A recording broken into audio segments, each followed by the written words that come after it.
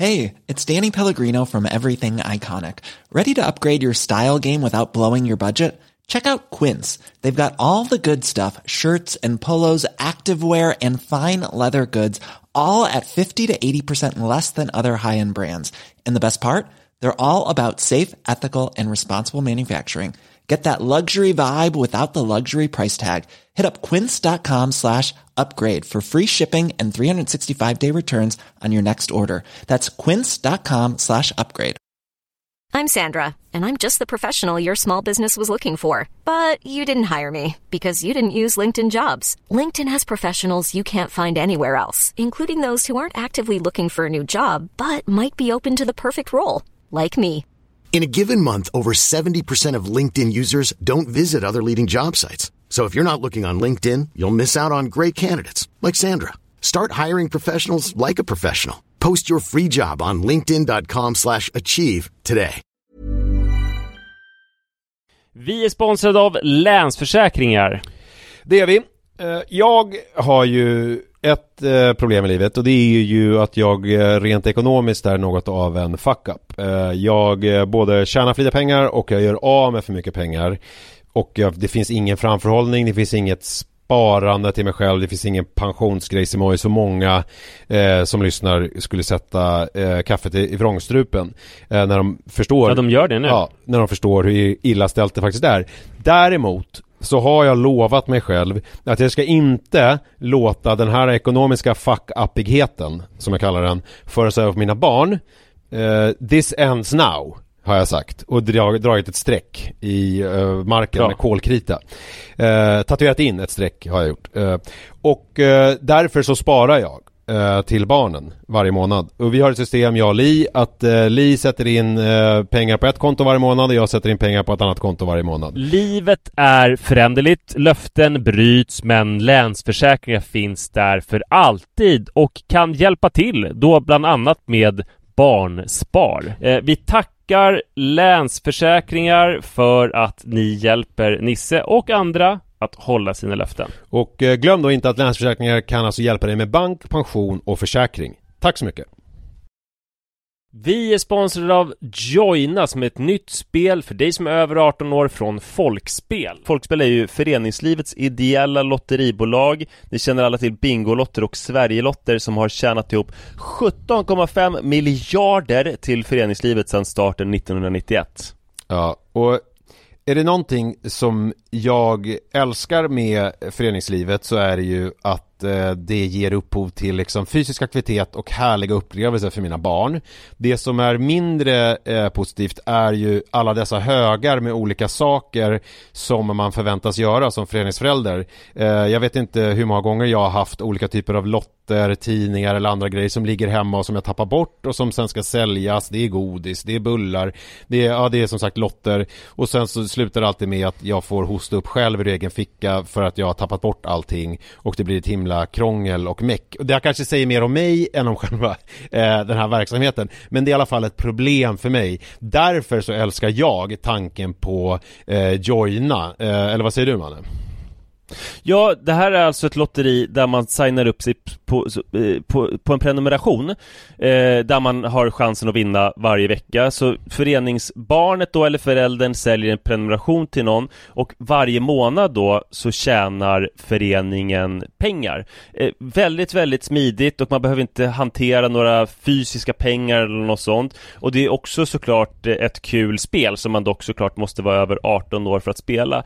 Så om du eller din förening vill veta mer så gå in på folkspel.se/joina med y och läs mer om det här smarta. Ja, det ska jag verkligen göra exakt just nu. Tack så mycket, Joina.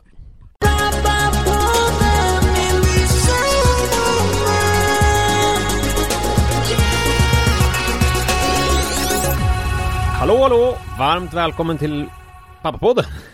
Är du osäker nu på vilken podd det är? Jag fastnade lite på orden så att det blev inte som ett spelande piano. Nej. Men det är i alla fall avsnitt nummer 454. Jag tror att det var det jag ville komma fram till, för jag tyckte det såg så snyggt ut rent estetiskt med den här 4:an och sen 5:an och sen 4:an. Ja, det är läckert. Det är riktigt läckert. Eller hur? Det blir ju också samma sak baklänges. Ja. Sirap i Paris och så vidare.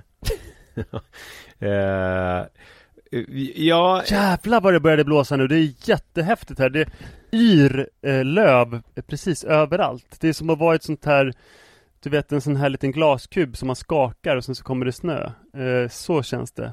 Tänk om du är i en och det sån... regnar liksom både från sidan och nerifrån och uppifrån. Och sen är det löv överallt. Så att man vet inte riktigt vad som är upp och ner. Väldigt psykedeliskt. Tänk om du är i en sån glaskub.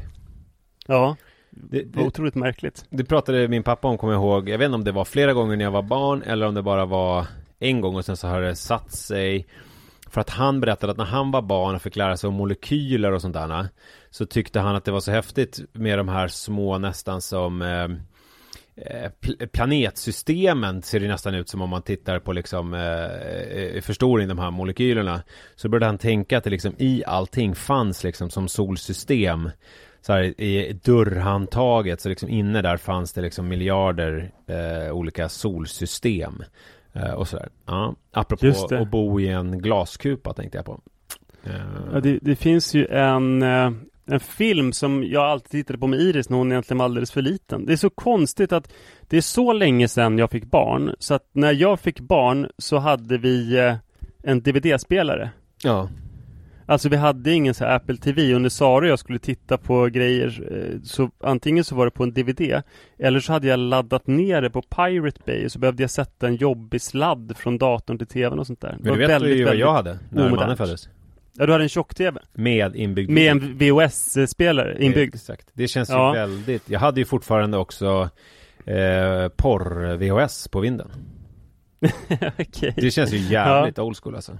Ja, men i alla fall så hade jag fått som en föreläsningspresent en film som heter Horton. Jag vet inte, det är ju egentligen en barn- och ungdomsfilm. Jag såg den ofta med Iris just för att vi hade så litet utbud. Horton, det var en av de få skador. Brukar inte du ha någon skada som heter Horton? När du löper, springskada. Mortons neurom. Ja, det är väldigt likt. Men i alla fall så handlar Horton om en elefant som hittar en klöver, och på den klövern så finns som ett litet korn, och i det kornet finns en värld. Aha. Och han bär omkring på det och blir då ansvarig för den världens framtid och sånt där. Wow. Som ett litet mikrokosmos. Ja, det är väl samma sak i slår det mig nu i Men in Black, att det är ett solsystem som den här utomjordingen bär runt på. Just det. Ja.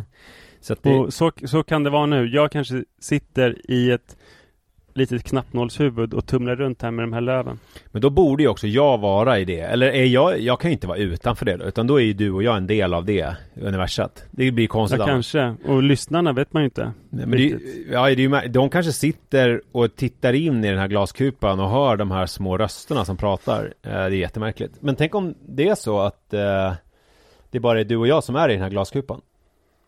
Ja, det finns ju andra verkare som är min glaskupa, för att nu har jag ju verkligen, vi pratade om det för 2 veckor sedan att det skulle börja föreläsa, nu har jag verkligen fullt ut, alltså det här är första veckan som jag fullt ut lever ett post-covid-liv. Alltså jag har föreläst i fullsatta aulor med liksom ungdomar som har suttit i princip i knät på varandra. Jag har kramat och skakat hand med massa människor. Jag har haft 2 stycken events i Göteborg och i Stockholm med massa, alltså fysiska, med massa människor. Just det. Och jag har rest runt i Sverige och varit i Göteborg och så här. Och som ett brev på posten så har du ont i halsen. Ja, det har jag dessutom. Ja, det har jag. Det är ju absolut. Nackdelarna med post-covid-världen, att man liksom blir förkyld. Ja, jag märkte det. Jag och min kollega från Springsnyggt-podden, John, hade ett event på Löplabbet i Stockholm igår. Och han såg ju livrädd ut hela tiden. De har ställt ut massa handsprit. Och jag tror han liksom spritade sig 50 gånger. Och när folk ville ta på honom så såg han livrädd ut. Jag tror att det är många såna här elitidrottare som verkligen längtar till covid-livet. Det var mycket lättare för dem. Nu blir de konstiga igen. De har ju alltid varit sådär liksom.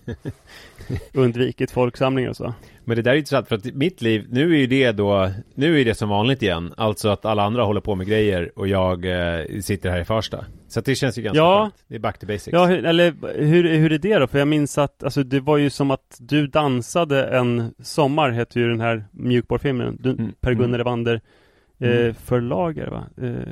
Nej, Hon dansade en sommar, tänker du på? Hon dansade en sommar, ja. Är det Per-Gunnar Evander som har skrivit den, sen blev det en mjukporr, eller bara blanda ihop allt? Ja, alltså, jag låter det vara osagt. Ja, i alla fall så dansade ju du våren. Ja, det är i och för sig en jävla konstig dans, eftersom du samtidigt var deprimerad när man tänker tillbaka på det. Men du beskrev det ändå som att det var underbart för dig med pandemi. Ja, det var ju både och. Alltså, det var ju framför det som eller var kanske underbart. När du började var återhämta dig från din depression i och för sig där framåt våren. Ja, men det var ju underbart att hela världen gick in i någon typ av depressivt state när även jag gjorde det. Alltså det var ju liksom inte som att man behövde vara out there och get something. Men nu är det ju ändå så att jag sitter och skriver min bok liksom. Så att nu är det inte att jag är depressiv och bara ligger hemma och kollar på filmer som jag sett 1000 gånger, utan nu jobbar jag ju aktivt hela tiden. Men att jag sitter ju hemma, jag lämnar inte Farsta. Och jag ser liksom på Instagram att folk är ute och far och rör sig i världen, och det är ju spännande att de kommer hem och berättar såna historier om Slottsskogen i Göteborg eller ja, just det. Säldamsbacken. Du hade väldigt mycket kläder på dig, tyckte jag, på det där eventet. Var det liksom en eventklädkod? Du hade liksom en löparjacka och så. Jag tänkte att John, han kommer inte bli glad över att ha så mycket kläder på dig. Jo, men alltid om man springer på events, då måste man ju ha massa kläder. Alltså för då håller man ju inte så hög intensitet ofta. Ja, så då blir du kall. Ja, precis. Mm-hmm. Det är en svensk dramafilm i regi av Arne Mattsson, va? Vilken? Hon dansade en sommar. Just det, men är det Per-Gunnar Evander som har skrivit originalmanus? Nej, det är baserat på romanen Sommardansen av Per-Olof Ekström. Okej, ja. Per-Gunnar, Per-Olof, det är väl där jag gick fel. Men det är i alla fall den här klassiska scenen med när huvudrollsinnehavarinnan där, Ulla, hon ligger med utslaget hår, barbröstad på en äng. Och det här är ju ganska tidigt ändå, så att det är ju liksom från 51. Hon spelar också bara 17 år i filmen, vilket ju är också lite anmärkningsvärt, tycker jag. Jag tror inte det var det då, men nu är det ju väldigt, väldigt märkligt och obehagligt. Ja, då var det inte det. Alltså då var man väl, då var man ju i stort sett vad heter det, genom klimakteriet när man var 17. Alltså då var man ju gammal liksom. Man hade huckle. Japp. Så var det på den tiden. Men det gick vi igenom förra veckan, hela statarsvängen, så det behöver vi inte prata om idag. Jag har en grej som jag har tänkt på, som jag tänkte provprata lite här, testa upp lite luftballonger, får vi se vad som händer. Spännande. Alltså det här med att vara frivilligt barnlös. Alltså du fattar att man då väljer att inte skaffa barn. Man vill inte ha barn. Du förstår fortfarande? Ja, absolut. Ja, du blev så tyst att det var som att du inte visste att det fenomenet fanns. Men det är ju väldigt lätt att förstå. Det är därför. Det finns ju då ofrivilligt och frivilligt barnlösa. Exakt. Och man kan vara frivilligt barnlös för att man tycker det verkar jobbigt med barn. Eller man kanske tycker att klimatet blir förstört om vi sätter ännu en unge till världen. Så det finns olika anledningar till frivillig barnlöshet. Men ja, jag förstår precis för det. Jag kom att tänka på det i veckan, vilket var lite konstigt, för att det har inte varit någon sån artikelserie om det, utan nu har ju DN skrivit väldigt mycket om syskon senaste tiden. Men jag kom att tänka på det här för att de har haft om frivillig barnlöshet tidigare. Så att jag läste en reportageserie om syskonskap och kom då att tänka på en tidigare reportageserie de har haft om frivillig barnlöshet och kom då på en grej, alltså rent evolutionärt så är ju det dödsdömt. För att om man tänker sig att liksom ens, vad ska man säga, åsikter eller ens förhållningssätt till livet är någon slags summa av biologi och sociala faktorer, så är ju det här med att man inte vill ha barn är ju liksom inget vinnande koncept för evolutionen. Om du förstår vad jag menar. För att de som då tycker att det verkar inte så kul att skaffa barn, de skaffar ju inga barn. Och då är det ju svårt för dem att föra det vidare, så att säga. Den genen eller den liksom, vad det nu är man för vidare, så att säga. Alltså jag tycker det är en jättespännande teori och jag vill verkligen hålla med dig. För den enda invändningen är väl att man ärver väl inte sina åsikter. Alltså typ om ens föräldrar är kärnkraftsmotståndare, så är det inte som att man blir kärnkraftsmotståndare bara för Inte det, per se, men jag tror att det... Nu har inte jag sett någon forskning. Och jag menar, man kan ju ha föräldrar som har haft sjukt många barn och sen så tycker man att det verkar motbjudande så att man inte vill ha barn själv. Men det är väldigt ofta så att man på något vis ändå följer föräldrarnas fotspår på olika sätt liksom. Och sen så med någon slags tillägg. Och just det här är en ganska fundamental grej, att man inte vill ha barn så att säga. Och det kommer man ju aldrig kunna ärva av sina föräldrar.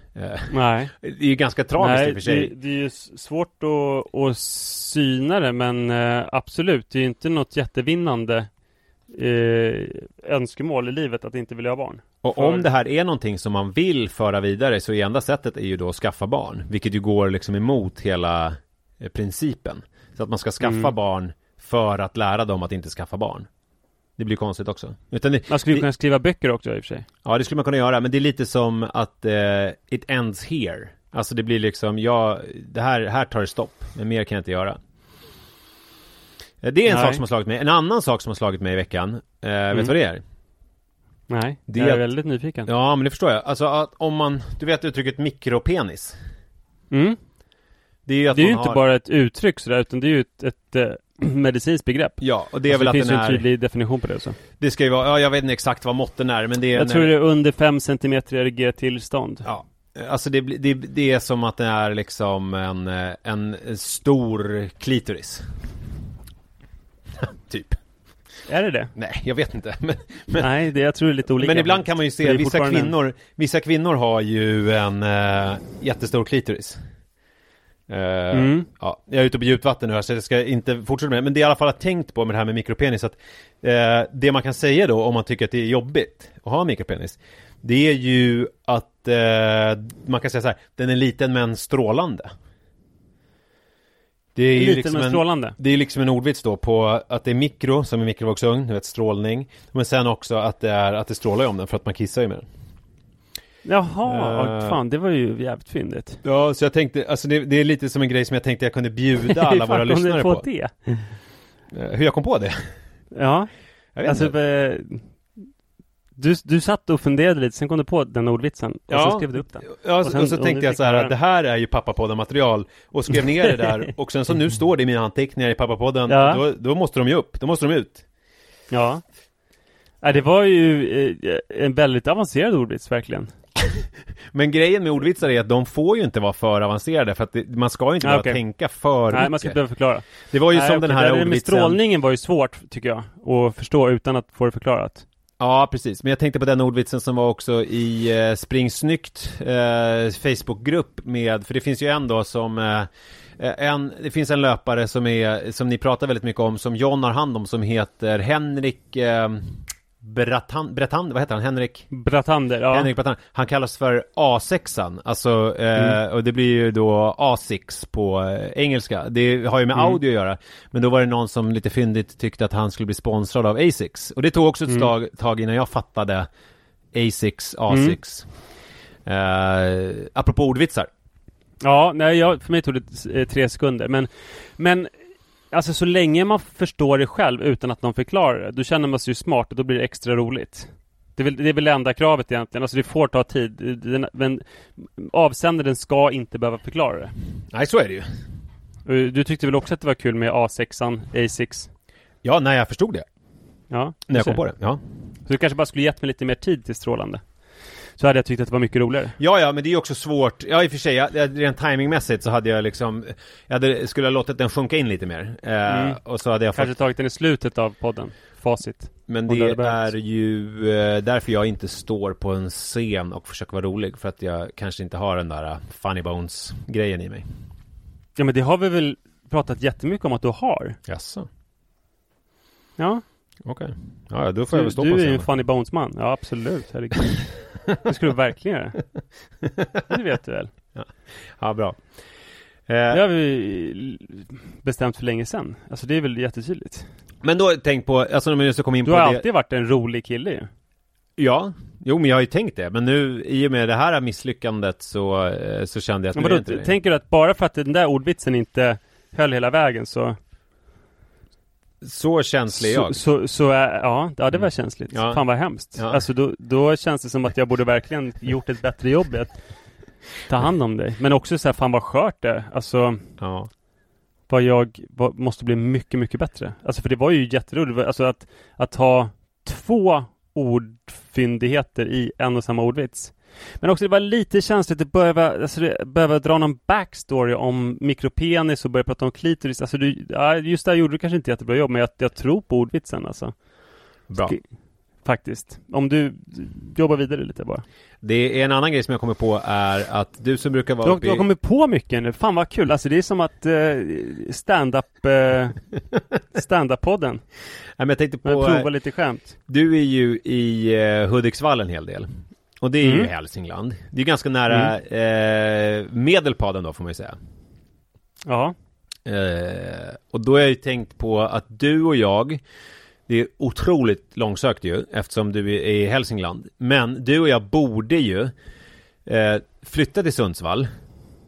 Alltså inte Hudiksvall, utan Sundsvall då, i Medelpad. Och så borde vi starta en paddelhall som heter Medelpaddel. Ja, det var bra. Ja. Tror du att vi har några finansiärer med oss på det tåget? Absolut, men det finns ju inget lättare än att få folk att finansiera eller lägga pengar på paddel. Jag har sett det nu, att till och med när man går in på Stadium så är det liksom här i Farsta, så direkt till höger när man kommer in så är det liksom en stor jävla pelare med liksom paddel-equipment på. Ja, men dock så är det ju, alltså i Hudik så är det är ju faktiskt en överetablering där. Är det? Det finns för mycket paddel här.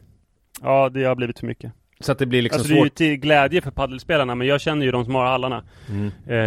Och de säger att det är lite för mycket nu. Ja. För att man ska kunna göra de där pengarna som man gjorde i början.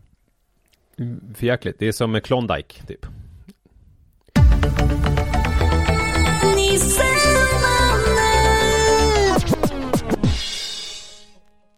Alltså det är ju, fan nu blir det ju, vi pratade förra veckan om att man inte ska skryta. Så nu tänker jag inte leva som jag lär då. Utan skryta. Vänta, det var väl inte det vi kom fram till? Vi kommer fram till att man skulle skryta lite grann, för att de som inte skryter alls, de kanske framstår som lite mer sympatiska, men de får, eller är det här bara min slutsats som jag drog i efterhand? Alltså, de som inte skryter, jo men vi pratade ju om Pärleros och sådär, att man ändå skulle lära sig lite av honom för att det går jävligt bra för honom. Alltså nej, det sa vi inte. Nej, det sa vi kanske inte, nej. Nej, men däremot så tror jag man kan säga, om vi sammanfattar det nu, att så här, man ska känna av rummet. Alltså om någon säger typ så här: det är så hemskt för att min kissstråle är jättesvag. Då ska man inte i det sammanhanget bara, fast jag är glad för att jag kan rita Mona Lisa med min kissstråle. Just det. Eller om någon säger: jag har gjort de här misslyckade föreläsningarna. Och någon säger: jag hade exakt samma förutsättningar som du, men det var den bästa föreläsningen någonsin. Det handlar om att jag brinner så mycket. Just det. Eller om någon säger att mitt barn, det sover aldrig på natten. Åh gud, stackars dig. Alltså för mina barn, de har alltid sovit hela natten. Eller min penis är under 5 centimeter. Ja, just det. Ja, då ska man inte. Jag har en strålande mikropenis, och den andra bara, ja fast okej, din kanske 4,95, men min är 2,5. Ja, då någon slags inverterat. det är kanske en mikropenis, men min är en klitoris. Nano, jag har en nanopenis. Ja, precis. Man får ju känna av rummet helt enkelt. Men här är det ju ingen som har pratat nu om barn och sånt, så därför kan jag göra det. Utan att det är ju rätt forum också. Ja, precis. Ja, men för att det var helt, jag måste nästan dela med mig av det. Jag vabbar barn. Jag är så jävla rädd för att bli sjuk nu, för att jag har ganska så här hektiskt program både för jobb och träning, och jag känner att jag har någon liten skit i kroppen som inte bryter ut. Men barn är i alla fall sjuka och hemma, men inte dödsdåliga. Och jag skulle sticka ut och springa. Jag var borta 2 timmar. Och när jag kom hem hade barnen gjort schackrutor. Alltså kakor. Alltså så här, väldigt, väldigt komplicerade småkakor. Just det. Och sen, alltså, det var ju inte som att de hade kanske städat köket helt perfekt, men ändå så jävla imponerande. Om man tänker på vad det innebar Alltså jag har ju vabbat så mycket och hur jobbigt det kunde vara förut. När man hela tiden behövde tänka ut olika pysselprojekt. Att nu målar vi och sen så äter vi lunch och sen så måste vi bygga Lego och sen så måste vi rulla en boll, alltså för att man skulle hålla barnen nöjda. Alltså att det känns lite grann som att man är ute på andra sidan då. Man kan sticka och springa 2 timmar och dessutom bjudas på avancerade småkakor när man kommer hem. Men det tycker jag, för jag kommer ihåg när vi pratade tidigare för länge sedan, eller inte så länge sedan, men alltså när Iris, eller om det var Rut, höll på med sina olika pysselprojekt med vatten, fotbad och allt vad det var olika alltså sånt där är det ju fortfarande, ska jag säga. Det, till exempel just nu på övre handfatet så är det, jag trodde det var puder, men jag fick det var kakao över hela. Och det är för att Iris har någon sån här doftdispenser som släpper ut doft om man laddar den med olika grejer. Så hon ville stoppa kakao och kanel i den typ. Och därför så är det kakao i hela anfatet. Ja, så där är det fortfarande. Förlåt, jag tror kakao kanske inte riktigt, alltså det behöver nog värmas upp lite för att det ska bli den här doften. Men skitsamma. Alltså då var ju jag så här, då var ju du och jag väldigt långt ifrån varandra på olika sätt, för att jag var ju mitt uppe i det här ADHD-träsket, att det var, som jag beskrev. Du bara njut av att det står grejer överallt.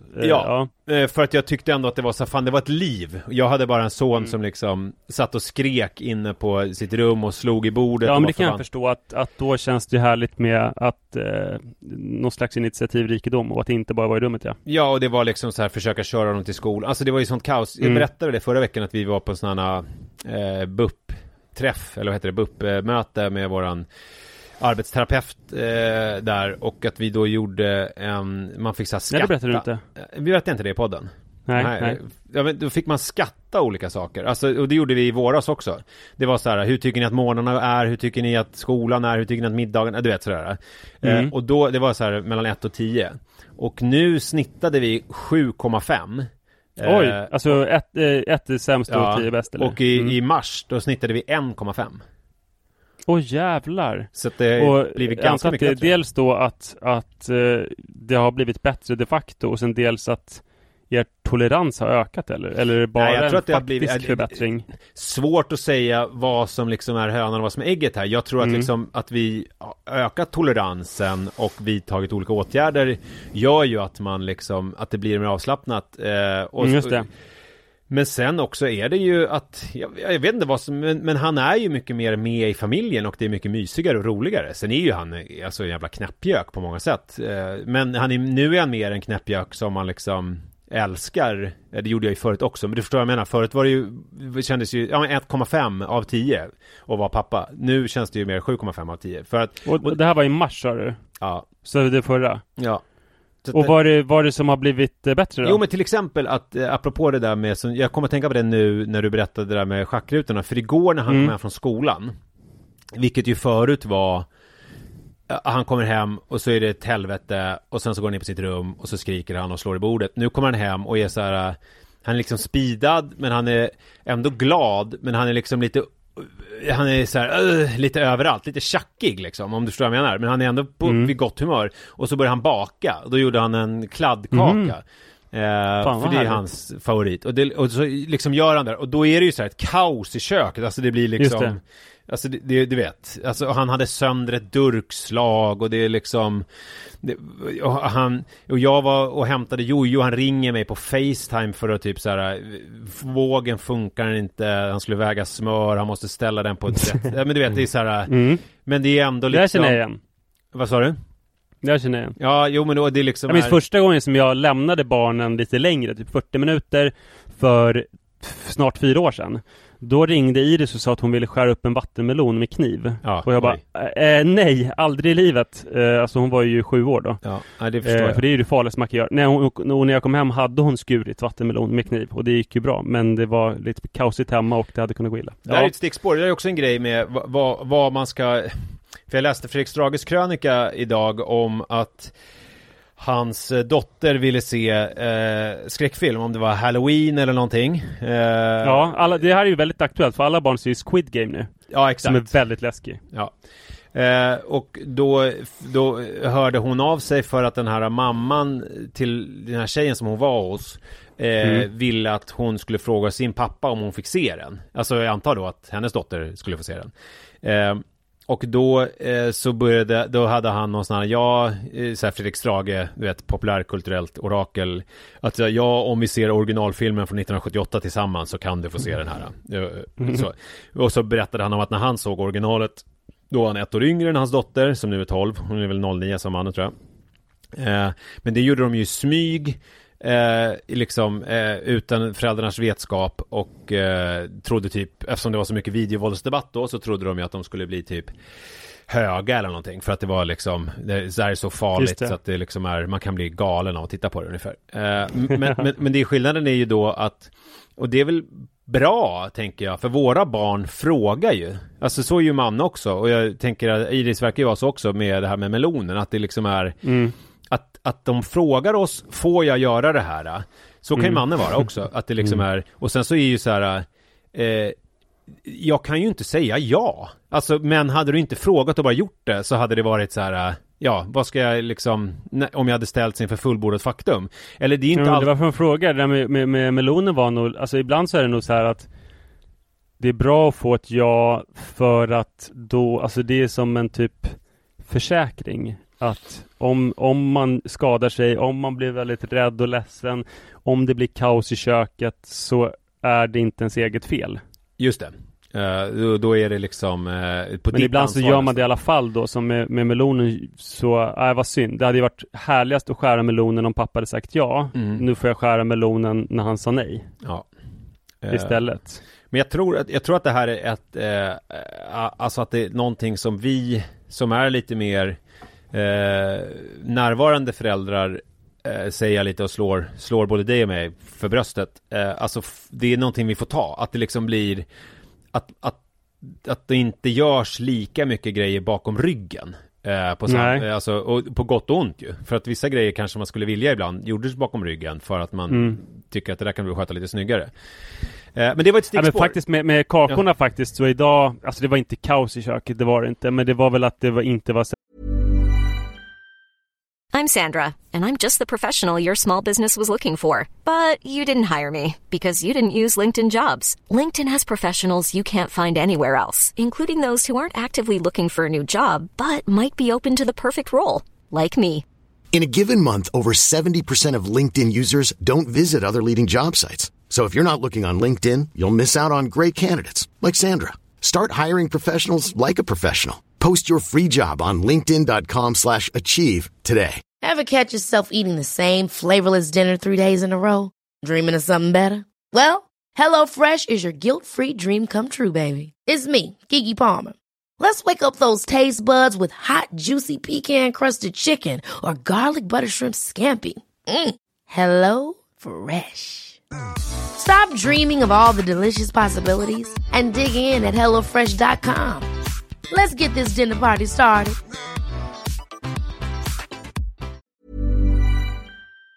Särskilt undanplockat, men jag var så jävla imponerad av just liksom verkshöjden på schackrutorna, så att jag sa direkt att jag städar upp efter det. Ja, det var gulligt. Faktiskt. Alltså det här var ju kaos också, och han, men jag såg ju att han var helt utbränd, att det är så här, jag kan inte kräva av honom att han ska plocka undan det här, även fast jag var inte helt nöjd med det. Jag var ju ändå så här, men muttrade du lite? Jag muttrade lite. Men samtidigt smakade på den, och den var ju väldigt god liksom. Men jag vill inte heller säga, för att jag menar, det här är ju ett problem nu. Jag känner ju det, när man har levlat upp som förälder och liksom inte är 1,5 längre, när man är 7,5, då är det ju nya problem som uppstår. Till exempel att jag har ju aldrig varit så förtjust i kladdkaka just. Jag gillar ju lite torrare chokladkakor. Alltså min mamma gör ju en som är skitgod, som är också inte så himla söt och inte så kladdig, utan den är lite torrare, och sen så finns det liksom en sälta i den som jag tycker är otroligt god. Den gjorde alltid min mamma när jag var liten. Men det där skulle man kan väl bara ha lite salt i kladdkakan, eller? Jo. Ja, det kan man väl ha, men jag kan ju inte kräva. Alltså det är det jag menar, när man har levlat upp och blivit en 7,5 på föräldrar. Alltså du tyckte helt enkelt inte att den var så god? Nej, precis. Och då kan man ju så här, alltså nästa grej är ju så här, om jag ska komma upp till en 9, om han ska få en 9,5, då ska jag inte göra en liksom för söt kladdkaka, utan då måste han ju göra en god kladdkaka som är lite mer sofistikerad. Nej, men precis, jag är väl där att alltså de gör väl en del pysselprojekt som också ger kaos hemma, som jag tycker då är en 6, och då stör jag mig på stökigheten. Men idag var det, alltså, det var Alltså de var inte helt perfekt fyrkantiga, men själva schackmönstret var riktigt bra. Alltså det var bättre nästan än vad jag själv skulle kunna göra. Så det var nog en 9. Alltså Men är det också, i smak och utseende och allt. Och då kan man ju bjuda på stöket och städning och sådär. En annan grej som är, när man tidigare försökte få honom att göra läxorna, när det bara var liksom, alltså ångest. Nu när vi satt och gjorde franska läxan häromdagen, då liksom satt han och ritade djurs bakdelar. Istället för att liksom skrika och gråta och vara förbannad, så liksom koncentrerade sig inte, för att han hade fått för sig att han skulle rita liksom elefanter och lejon bakifrån. Det är ju liksom, alltså jag blir ju lika, alltså på något sätt så blir jag ju glad för att han gör ju någonting kul. Han sitter inte och skriker och gråter och det är inte kaos. Men det är samtidigt så här, det är ju ett ny problem, för att det är så här, kan du sluta rita? Alltså det känns som en konstig grej. Så här, kan du lägga ner pennan? Sluta med det där kreativa fantasigrejen som du gör nu. Vi ska plugga verbet att ha. Hur man böjer det. Ja. Det är också men jag hade berättat det för dig för ett halvår, ett år sedan. Men då hade jag ju lagt jobbigt på att luren, typ. Ja, precis. Stängt av men vad skönt att vi är på liksom samma sida då, att du kan förstå att det är jobbigt att det är kakao i hela handfatet. Idag var en lysrörsknapp i det badrummet också som satt lös, så det kom en tekniker och fixade det idag. Och då var det pinsamt, för jag visste inte att vi hade kakao i hela badrummet. Men du sa väl det är brunt, vet du, det är heroin. Ja, precis. Det var dålig kvalitet på det heroinet, så det är därför det är så brunt. Så vi köpte den. Nu har ju den här ovädret som du pratade om, din lilla glasbubbla kommit hit. Ja, kul. Ja, eller jag vet inte, är det kul? Det var ju skönt att jag slapp det när jag var ute och sprang. Och just du också. Verkligen. Okej, nu har du skrytit. Ska jag nu ta mina grejer med att se saker med barnens ögon? Vad säger du? Ja, verkligen, det vill jag höra. Don't get your hopes up. Alltså jag tänker... Jo, men jag har massa grejer som jag tänker på det där. Ja. Jo, men jag kommer att tänka på det, för jag var på Gröna Lund häromdagen med, de hade sån här pressvisning Halloween. De har ju sån här Halloween-satsning. Att de bygger om Gröna Lund och gör det till liksom lite mer ett skräckställe. Alltså det är mycket pumpor och det är olika monster som går runt. Det är alltid lika roligt med de här skådespelarna som spelar de här monsterna som går runt på Gröna Lund. För att det måste ju vara väldigt skönt. Det var en ensam man som gick runt när det är så här: är han en skådespelare eller är han sjuk i huvudet? Han gick runt med en lie och så här, skrek. Du vet, så här som psyksjuka kan göra när de går runt på tunnelbanestationer med machetes och typ dödar folk. Eller vi springer runt med en pilbåge i Norge och skjuter folk. Skrek och typ så här slog nästan sönder en papperskorg. Jävligt obehaglig var han. Men sen så har de ju också, vilket ju är jag vet inte om man la märke till det när man var liten eller om det är en samhällsförändring, tänker inte ge mig in i den diskussionen, men de har också vakter med sig för att man förstår att när det liksom hela stället fylls med ungdomar så får de det liksom. Jag minns ju det när jag jobbade på kollo, när man hade såna här, det var ju tradition att man alltid väckte dem typ näst sista natten eller någon natt väckte man dem och sen så fick de gå ut på en spökrunda i skogen och sen så hade vissa ledare då klätt ut sig och skrämde dem på olika ställen. Och då var det ju, och speciellt de här barnen som vi hade kom ju från ganska trasiga förhållanden, för att det var därför de var på det här kollot. Och en del av dem hade ju liksom ganska svårt med så här känslokontroll och annat sådär, så att de blev helt galna och skulle ju spöa de här monstren, alltså hittade olika tillhyggen och sådär, för att de kunde liksom inte riktigt kontrollera sin rädsla. Och då tänker jag hur det är när man går runt i typ så här spökhuset där eller någonting och ja, fy fan. Men det där börjar ju tidigt. Jag var för några år sedan med Rut på Titutteatern på Lundagatan. Du vet, där du jobbade förut. Alltså jag jobbade inte på Titutteatern, men jag jobbade på ett produktionsbolag som låg på Lundagatan. Exakt. Däremot så har jag haft väldigt nästan som erotisk upplevelse på Titutteatern. Jag var där i egenskap av teaterrecensent. Alltså, så jag var inte där med något barn, utan jag var där och såg en föreställning liksom för att jag skulle skriva om den. Jag var 23-24 och de kvinnliga skådespelarna som Var skulle du skriva någonstans om Titutteatern? jag hade ju en teatertidning under något år där, som hette Nya Scen, tidningen, där vi recenserade. Vi skulle ju göra ett fanzine om teater. Vi skulle upptäcka typ underground Stockholms teater. Men vi la ner när vi märkte att det fanns inte så mycket. Och det som fanns uppmärksammades ofta i den stora tidningen. Ja, precis. Svårt att fylla en hel tidning med underground teaterna i Stockholm. Det var en gång som jag skrev liksom, det var ju så konstigt, för vissa av de här amatörteatergrupperna, de var ju liksom helt ovana vid recensionsgrejen. Men du vet att man gick och såg en teaterföreställning av några som hade gjort någon Strindbergs variant då, på någon liten sån här Ormteatern eller någonting, eller någon sån här och så skrev man en hyfsat hyllande recension, och då blev jag konfronterad av teatergruppen, för de trodde att jag drev med dem när jag tyckte att det var bra. Det var en otroligt absurd upplevelse. Men det var inte det jag skulle säga. Då var jag i alla fall på titt ut, och sen så var det en liten sån här jag kommer inte ihåg vad det var för föreställning, men det är ju ofta väldigt drömskt där ju. Alltså det händer ju någonting, du vet att man, och den här gången fick man gå och lägga sig i en stor säng, och så fick man en hatt, och så fick man en kopp te, och sen så blev man liksom omhändertagen av, alltså, och de hade ju såna hembiträdesdräkter. Och det var ganska, alltså,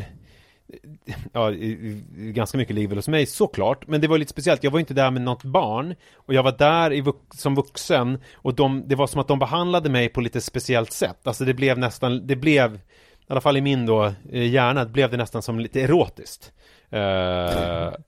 För att de tog hand om mig så mycket, de här eller hembiträdesklädda. Men det skrev du inte i recensionen?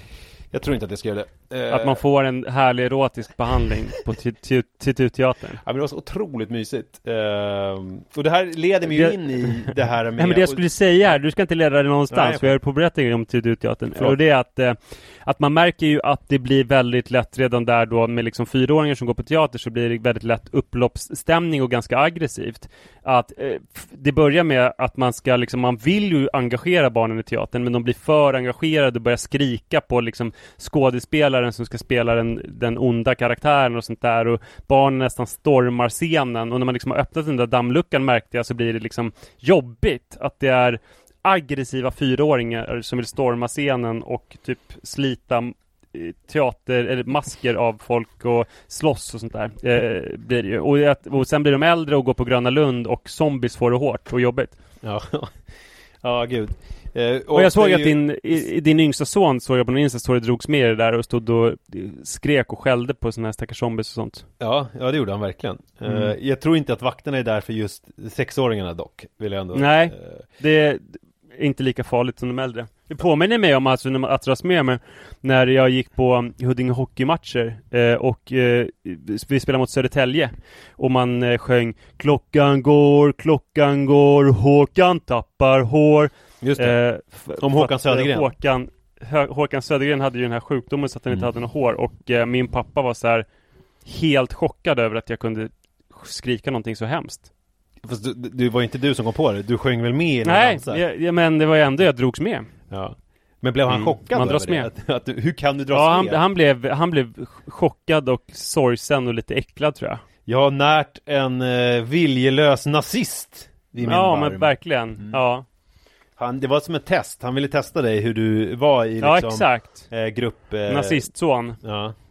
När det är socialt tryck. Men jag blev väldigt skamsen också. Det är ju ingenting man kan liksom hålla på och sjunga till någon stackars man som har en sjukdom som gör att han tappar allt hår. Jag skrek ju att HIV spreds från Thomas Ravelli. Och att han köper horor i Polen. Okej, ja. Ja, kul med sport. Eller hur? Det var skönt. Men det jag skulle säga nu i alla fall om det här Gröna Lund-besöket då, var att det är någonting med, i början när man får barn, då är det så härligt att se saker med barnens ögon.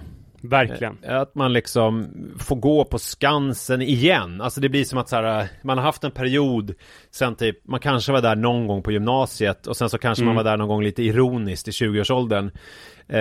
Och sen så nu får man vara där och liksom uppleva allting som man upplevde när man var barn. Ja, men allting är ju även liksom lekplatser. Man har levt ett liv mellan att man är 7 år och 30 år, alltså det är 23 års tid, så har man liksom sett att det finns lekplatser överallt, men man har inte utnyttjat dem. Om man hade liksom gungat och hoppat, så kanske att man gjorde det lite grann i 9:an också, när man hängde runt så här, men att om man som 24-årig barnlös man hoppar så högt man kan från gungorna, så är det ju alltså nästan så att polisen kommer. Så att det är mycket man får tillgång till där.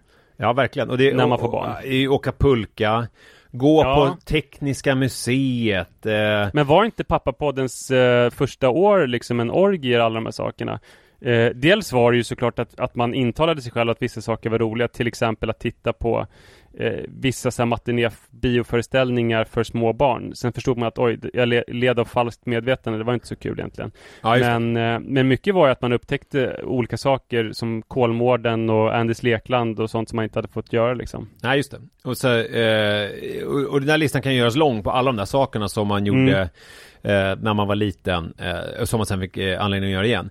Men nu kan jag känna att det liksom nyhetens behag lite grann lagt sig och att i takt, det är väl tudelat egentligen. Dels så är det väl kanske att det inte är lika roligt för mig att längre se saker med barnens ögon på samma sätt. Alltså så här, jungfrusilen är silad och det krävs liksom starkare skit. Alltså typ som att man nästa grej som jag känner skulle vara rolig, det är typ så här, åka till New York och uppleva det med barnens ögon eller någonting sånt. Att det liksom röka gräs med barnen.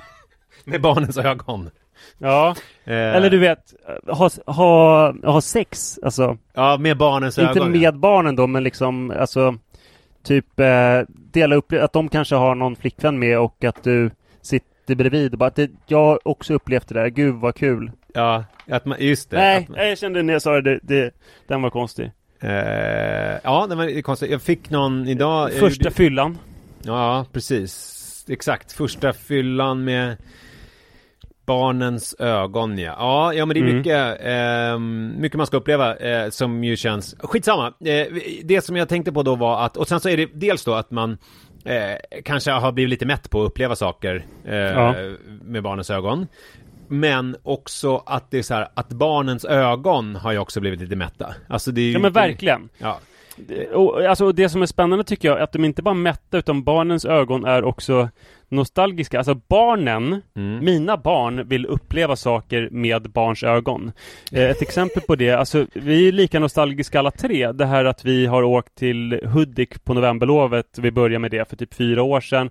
Och vi har haft liksom att vi går till Mullemäck-museet där man kan hålla på och pyssla och sådär. Ja. Och det var så jävla kul för 4 och 3 år sedan. Och kanske men ganska länge, men när vi var där förra året så märkte jag att så här, barnen tycker att det här är så tråkigt. Alltså de tycker inte alls att det är kul längre. De tror att de ska tycka det är hur kul som helst. Ja, men ni har varit där. Ni var där förra året och då var det liksom inget kul. Och det liksom magin är helt borta. Men vi har varit där flera gånger och magin har varit borta, men vi alla tre är så pass nostalgiska så vi tror ändå att om vi går dit så kommer vi få uppleva det igen. Så att vi fortsätter ändå att gå dit. Så att de skulle ju behöva liksom gå dit med någon lillkusin, eller de skulle behöva få egna barn eller så. För man märker att redan nu så längtar ju de efter att se Mullemäck genom barnens ögon igen. Men det kan ju du, om du är med där när de liksom ligger första gången och sådär, så kan ju du också få se det med deras ögon, men sen kan du också vara med på förlossningen och se den genom sina barns ögon. Just det. Du kan se mycket faktiskt en grej som jag börjat göra som funkar mycket bättre än Mullemäck. Alltså som är bland det bästa vi har gjort i vår familj på länge, det är att vi tittar på Solsidan från början. Oj. Och det är så många avsnitt så att vi har ju vi säger alltid att efter middagen varje dag ska vi kolla på 2 avsnitt. Tjenare mannen! Ja, exakt. Men vi tittar alltid på 3 avsnitt och sen så bingear vi på helgen. Och det är så, alltså Solsidan är ju jävligt roligt alltså. Ja. Jag vet, du är alltid kritisk mot allting som inte är liksom amerikanskt, som är tillräckligt långt borta. Nej, men jag har inte sett Solsidan. Ja, men det är jättekul. Bonusfamiljen ska vara bra också. Ja, det har vi också sett. Men det såg ju Iris för flera år sedan. Men Solsidan är kul för att det är så många avsnitt så att vi alltså det är någonting som alla i familjen tycker typ är lika roligt. Alltså det finns ingen så här i familjen som det är roligare eller tråkigare för, utan vi tycker lika mycket om det allihop. Det är skitkul att ha något sånt. Ja, men det är kul. Men vad har det med, alltså det ser du med barnens ögon, eller ser du tillsammans med barnen? Nej, snarare kanske att vi men så är det väl lite grann, för att Sara och jag såg ju det där, alltså det är ju så jävla gammalt Solsidan, det kom ju för 11 år sedan, det är lika gammalt som Iris, och därför blir det väl speciellt att se det med barnens ögon på något vis. Vi såg ju det för länge sedan då, men också att, eller kanske eller grejen att vi har samma ögon allihopa. Ja, men det var det jag tänkte, att det inte är någon som ser med någon annans ögon längre, utan nu har vi för första gången gemensamma ögon. Ja. Alla i familjen har likadana glasögon på sig. Ja, vad häftigt att få se det. Så att vi delar någonting på riktigt. Det måste ju vara coolt att se det genom sina barns ögon, att man ser saker med gemensamma ögon. Ja, precis. Ja. Nej, men det som är min rädsla i det här, det är ju att vissa saker, till exempel Gröna Lund, som ju fortfarande för mig, det sitter ju rätt hårt liksom i mig, det här att Gröna Lund är kul. Alltså det sätter igång någonting i mig. Vi ska till Gröna Lund. Men så pratade jag med en desillusionerad taxichaufför idag. För jag var med i Nyhetsmorgon i morse, och han pratade om att så här, vi kommer ju alltid in på barn och sådär, när man, jag vet inte, det är lätt, alla har barn typ, förutom de ofrivilligt, eller de frivilligt barnlösa, men de dör ju ut, som vi redan har konstaterat. Men och då så sa han att liksom, jag älskar att vara med barnen, men Gröna Lund, det gör jag inte. Alltså typ, det får liksom, jag betalar gärna någon annan och går med dem till Grönan. Och då tänker jag så här, det säger någonting om en människa när man har kommit så dit här att man tycker att det är tråkigt att gå till ett nöjesfält. Ja, alltså, det är liksom, sorgligt. Man vill ju inte hamna i att man känner att fan, vi måste åka till Gröna Lund, att det liksom är, att det är någonting tråkigt. Men jag kan känna att det finns liksom, nu när jag var där i onsdags, nu ska man ju säga att Gröna Lund off-season, det är ju lite, det är ju uppförsbacke för dem. Alltså det är ju, eftersom det är så otroligt förknippat med sommar och ledighet och liksom. Men kan man åka alla attraktioner? Är allting öppet? Jag vet inte hur det är liksom när det är en vanlig, nu var jag på den här pressvisningen, så var det bara typ 4-5 attraktioner öppna. Så att det gjorde ju också, bidrog ju också till den lite ödsliga stämningen, plus att det var en pressvisning, så det var ju ganska tomt. Och det är ju precis trevligt att du ringer köer och så. Jo, det är trevligt, men det blev också, du vet, och så började det liksom mörkna. Alltså du vet, när det är så här, det blev lite märkligt. Så att jag vet inte om jag är färgad av det, men jag kände liksom inte den här otroliga lustupplevelsen som jag brukar ändå känna när vi är på Gröna Lund, även om jag brukar bli illamående och sådär. Och jag kände inte alls samma. Det var inte lika roligt att åka. Vi åkte den här Monster, som ju är liksom deras värsta just nu. Och jag gick inte igång riktigt. Och då blev jag orolig att det är att den här. Men man måste hitta nya grejer, för det är nog exakt som du säger. Alltså när jag åkte kärlekstunneln med barnen, det var ju första gången som jag åkte kärlekstunneln sedan jag var 6 år. Ja, eller jag åkte den väl ironiskt när jag var 15, men alltså jag fick uppleva det på samma sätt som när jag var 6 år liksom. Och det är så, det kan man inte göra hur många gånger som helst. Nej. Nu åker ju de den ironiskt liksom. Alltså det går ju inte, utan då måste man hitta andra saker, och då är det väl så här, ja men typ alltså det är klart att det inte är att röka gräs eller ta en fylla, men däremot så kanske det är så här att åka till Montpellier och upptäcka Triumf, eller vet du det, Bofils båge där som ser likadan ut som den i Stockholm, och spela djembetrumma. Alltså det kanske är, det blir väl nästa steg då. Jo, men det är ju en sak, men jag är orolig bara att det liksom, att man ska bli sådana taxichauffören som ju verkligen verkar inte vara i kontakt med sitt barndoms Gröna Lund. Alltså utan för honom hade det blivit något sådana här tråkigt som man måste göra med barnen. Alltså jag vill ju ha kvar. Men du kanske får sluta gå dit nu då? Ja, men det är det jag undrar. När ska man, det är lite samma sak med bio. Du berörde ju det lite grann där med alla de här trötta matinéföreställningarna man har sett på bio, när man liksom, det här anslaget, man går till biosången, man känner det här lite förväntansfulla i foajén, man köper popcorn, läsk, man går in och sätter sig, det blir liksom mörknar, det liksom sårlet tystnar, och så här, duken går upp, och sen så är det liksom, börjar någonting som är jävligt tråkigt, och man sitter och bara, kan jag få gå härifrån snart?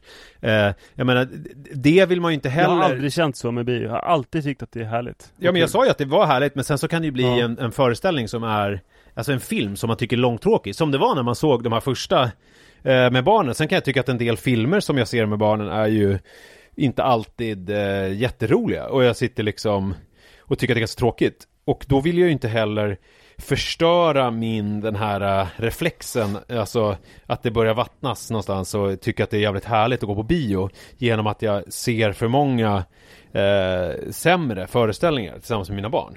Om du förstår vad jag menar. Jag fattar. Nej, alltså du får hitta vad som är, för alltså vissa saker får man ge upp. Jag känner ju, för första gången nu så köpte jag inte årskort i Kolmården. Det var ju lite sorgligt att inte göra det, men jag kände senast vi var där att det håller inte riktigt för det i vår familj längre att gå dit så mycket som det gjorde förut. Nej, just det. Ja, men ni var ju där otroligt mycket. Ja, men man får vara lite adaptiv då. Och då får man ju hitta de nya grejerna. Vad håller det för nu? Vår familj är i Solsidan. Hur många besök per år håller Kolmården för? 2. Men det är fortfarande så att det som du beskriver är ju så här, hitta saker att göra med barnen. Du tänker ju, jag tänker ju rent själviskt, egoistiskt, att jag inte vill förstöra vad bio betyder för mig. Jag tycker nog att allting som de tycker är jävligt kul, tycker jag är jävligt kul. Ja, det är fint. Alltså det räcker ju, jag tyckte ju inte att alltså Mullemäck-museet, att man sitter och att det finns, det som är grejen där, att det finns liksom alla pysselmaterial och en snickarbod. Sånt tycker inte jag så jättekul, men det var ju kul för att barnen tyckte att det var så jävla kul, så att då blev det ju sjukt kul för mig också. Jo, men det är ju, Mullemäck är väl ingenting som du har någon jätterelation till som du var barn, eller? Alltså, nej, det har jag inte, men samma sak, alltså så länge, alltså anledningen till att det var mindre kul med Kolmården senast, det var att barnen inte tyckte att det var lika kul. Så att jag tror nog att det är nog det som är det viktigaste. Tyckte barnen att det var lika kul nu på Gröna Lund? Både och skulle jag säga, men det tror jag mycket hade att göra med det här att det var höst och inte var så mycket öppet och inte var där så länge. Men Jojo blev jättebesviken när vi skulle gå... Ursäkta mig. Förlåt, jag satt i halsen. Jojo blev jättebesviken när vi skulle gå hem efter bara typ 2,5 timmar eller någonting. För att han är ju också van vid att Gröna Lund, då slår man upp ett tält och sen så slår man läger och så är man där liksom ganska länge. Nej, men så vi har ett problem här som är att hur ska man göra för att uppleva saker med barns ögon, och då måste man ju liksom som precis med som med sina egna barnögon, det har du ju redan gjort. Alltså, då får du skaffa barnbarn eller nya barn, du måste ta en paus. Alltså det kan du inte göra igen. Du gjorde det först med Lilla syster kanin på bio och Spöket Laban. Sen så funkar inte det längre. Du gick upp till lite mer avancerade filmer. Och sen så började du gå på Anders Lekland. Funkar ett tag, går absolut inte längre. Sen så Gröna Lund, wow, kan man göra det nu? Kärlekstunneln. Så man måste bara gå vidare. Ja, och det är väl det som är grejen. Alltså det är som ett narkotikamissbruk helt enkelt. Man måste... Ja, och då får du hitta vad var det magiska att göra. Alltså problemet är ju att när man var lite äldre barn, då var de här magiska saker som man inte delade med sina föräldrar. Alltså kommer ju du inte få vara med på dem. Nej. Så därför kommer du inte få uppleva dem igen med dina barn. Vad var magiskt för dig att göra när du var, säg, 13? Dricka folköl. Ja, precis. Och det var ju inte att dricka folköl med din pappa då. Nej.